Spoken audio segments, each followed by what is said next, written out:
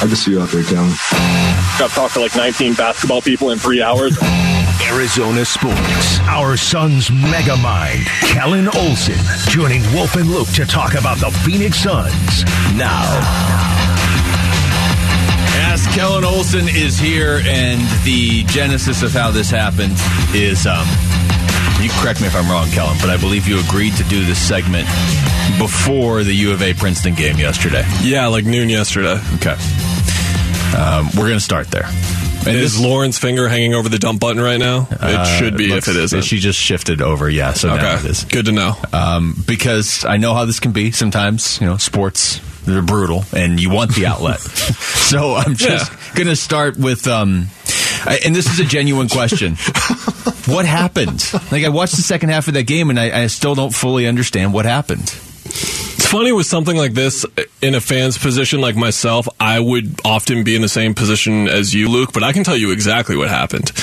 This team has over-relied on Oumar Ballo and Azuolas Tubelis all year. It's been clear all year that was not going to be enough for them to get far in the NCAA tournament. It was clear that guys like Pelle Larsson, Kirk Risa, Courtney Ramey, Cedric Henderson, they had to build up confidence, be assertive, be aggressive with their shot, and find that balance when the postgame wasn't working. Oumar Ballo came out of Maui and he looked like Pac-12 Shaq. I was calling him Pac-12 Shaq to my friends. I was saying, we're better than we were last year. Like, this guy's going to average 20 and 15 in Pac-12 Why play. not go with Shaq 12? No one's going to be able to stop him. I'm just going to ignore that comment and keep talking. Goodness. He starts getting double teamed. You know what's so great about DeAndre Ayton? He can pass out of double teams at an excellent rate. Oumar Ballo cannot. This team gets those two guys the ball playing high-low action. We've all seen it. Azuolas Tubelis at the top, Oumar Ballo at the bottom. What Princeton does is they sag 10 feet off Tubelis so he can't throw that pass, and they dare him to finish at the rim over length, which is what he struggled with his entire career. It's what happened last tournament. It's what happened in this tournament again. And so he turns the ball over 6 times. He shoots 45% from the field, and there are just no adjustments, and there weren't any adjustments the entire season. I thought it was just ineptitude to a high degree from Tommy Lloyd. Not all year, but I think that in situations like this, at this level of basketball, it's on coaching more than it's on young players. And he just did not get any of those 4 perimeter players to really be at a level where 5 minutes left, high-low's not working. It hasn't been working for the entire game pretty much. Okay, where do you go from here? Where do you run pick and roll? Where do you get motion going? All this kind of stuff. There was just no other answer. And then Courtney Ramey and all these guys are taking flack from people watching the game, but that's because they were never put in those situations all year. It just kept going back to the same high-low stuff, and it's so easy to take away from them, the doubles and the high-low. And if you go back to your question again, like, I don't know what happened, go on YouTube, type in Princeton, Arizona, the extended highlights from NCAA will come up featuring the 10-minute cut of the game, and you'll see every basket that Princeton scored in the second half. They just drove at them one-on-one and got to the rim over and over and over again. 20 of the 26 field goals that Princeton had were in the restricted area. They were at the rim. They just kept going at them over and over again. What was that about a team and size advantage again? Excuse me? What? You hit on the confusing So you look at this part. Box score. Again, you gave me the mic. I'm just going to keep interrupting But you Sorry. just hit it right there. More turnovers than assists. They were 4 of 26 from 3. Yep. This should have been a rout. It should not have been close. And Jared Carlin probably screamed at you this morning, I assume, ranted something similar to what I've been telling people and what Sarah's been telling people, what Kevin Zimmerman over there's been telling people, like us U of A alums who have watched this team all year have been telling our fellow ASU fans like you, Luke, like, you guys have a shot of making it further in the tournament than we do. Like, we might not make it out of the first round, and I have receipts dating back 2 weeks ago on our podcast where I said if I had to say yes or no, do we make it out of the first weekend, I said no. Like, I just didn't think so. So I didn't see this coming, a 15-2, but I said if we got the right matchup and a smart team, we were in trouble. And this was a smart team that knew what to take away what we were good at, and we had absolutely no answer for it for the second straight year. And I'm starting to look at the coach now. I have higher expectations for my school. Do you think Tommy Lloyd is in trouble? I don't think he's in trouble at all, but I think that he's under a microscope now in the same way that Sean Miller was when he failed to meet expectations over and over again. Don't you wish that that you could just fail to meet someone's expectations over and over again and they would still love you like I love U of A basketball despite the way they keep failing to meet my expectations over and over again? Don't you wish you kept getting a second, third, fourth, fifth, sixth, seventh, eighth, ninth chance from someone in your life? The way that U of A basketball gets a chance from me. Isn't that crazy? Not two. You stopped before you got to 22. So this is the moral. Find somebody who loves you the way Kellan Olson loves U of A basketball. Killer just is fired up over this right now. And all those kids played hard. I'm not going to point at the kids at all. Kirk Reese is playing through a shoulder injury. He's taking a lot of flack today, too. Like, he's always been a streaky player. That's fine. Umar Balla was playing with a broken left hand. Like, he should not have been playing. But he was out there playing anyway, playing through a lot. So I don't put anything on the kids. If anything, I put it on the coach. But this was just a poorly constructed team from the shoot. And it happened. They'll learn from it. I tell myself to form some level of optimism going into March next year. That this won't happen for the third straight year. Tommy said minor setback or small setback. It seemed kind of big to me. Now I need to stop talking. I did not know that. You mentioned 4 people in this building and what sort of reaction I would get from them. I purposely didn't talk to Sarah about it. I almost brought Sarah coffee this morning because I was like, I don't want to. I'm not trying to pile on. Like, I like all 4 of you people a lot that you mentioned. Sarah Connell? Yeah.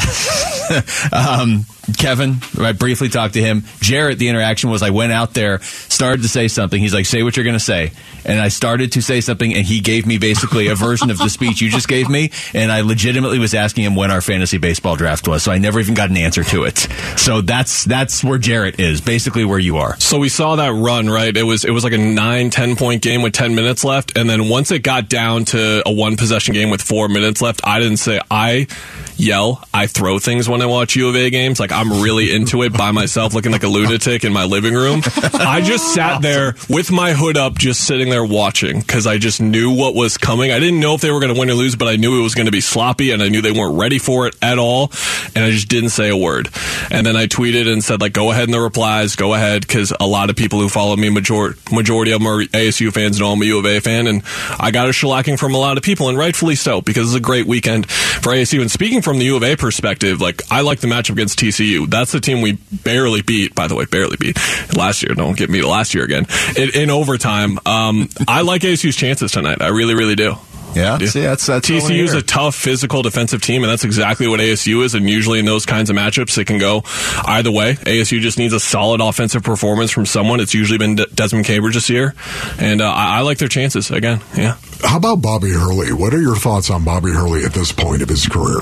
It's been up and down for me because the offensive system that they've run has kind of been inconsistent for me. Just looking at the stuff that they run, where do they produce offense? And the thing that I kept telling people, it's mind-blowing to me how you've got arguably the greatest college point guard of all time, and he's never really had a true point guard there. Frankie Collins comes in and he's given them a little bit of that, but their ball movement, their assist numbers have always been down. But to me, especially in college, like, your team just needs to have an identity, and this year they really, really found it through their defense. It was clear like 6 weeks into the season that they were going to be a really good defensive team, and I think they've gotten better and better. And you just look at how the season goes. I think for all the flack that I give Sean Miller, what he always did with his teams is from October through March, they always improved, especially defensively. They just got better and better.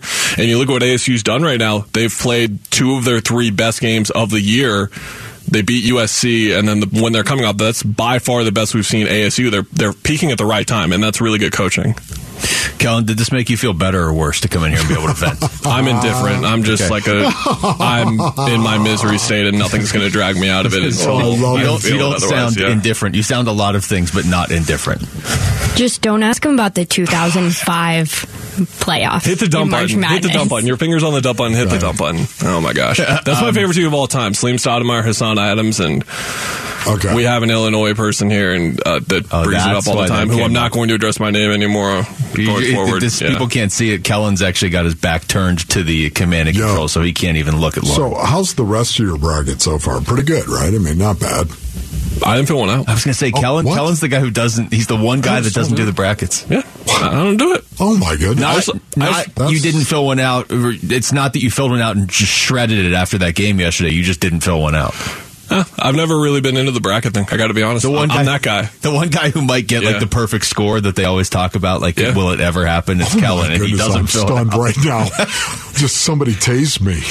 I just really Wolf. like watching the games without, so like if there's an upset going on, right, like St. Peter's last year and I have that 2 seed going to the Elite Eight, I don't want any part of my brain to be like, oh man, like I hope that, like I want to root for the underdog every time. So that's really what I do. I watch these games. Like I was really rooting for Kennesaw State, not because they were playing against Sean Miller or anything, but I was just really rooting for Kennesaw State this morning. Like yesterday, of course, Princeton was the objection to me, but if they were playing any other team in the country, I would have been rooting for them the whole time. Like I just like to go through the tournament rooting for the underdog without any other stakes. Yeah, but see, that's why I use the BPI. There's no emotional connection. Why you bring in that cash every year, Mr. Wolfley? Every year, no emotional connection. You should do it the way Wolf. Just who cares? You're indifferent. Hardcore analytics, baby. That's do it the way he says it, not me. Do it Wolf's Why do I way. care? Wolf's way. He still hasn't entered his bracket on the website on ArizonaSports.com. So They won't let me. Wait Luke. until the Sweet 16. Go ahead and enter your bracket. It's pretty. Kellan, you can still do it. Actually, you still have time. You'll still get in before Wolf. All right, Killer. Thanks a lot, man. Thanks, guys. Thank you, Kellan. All right, that was Kellan Olson joining us right there. We didn't even ask him about the Suns. KD, he's going to be back in a couple weeks, right? Thanks, guys. All right.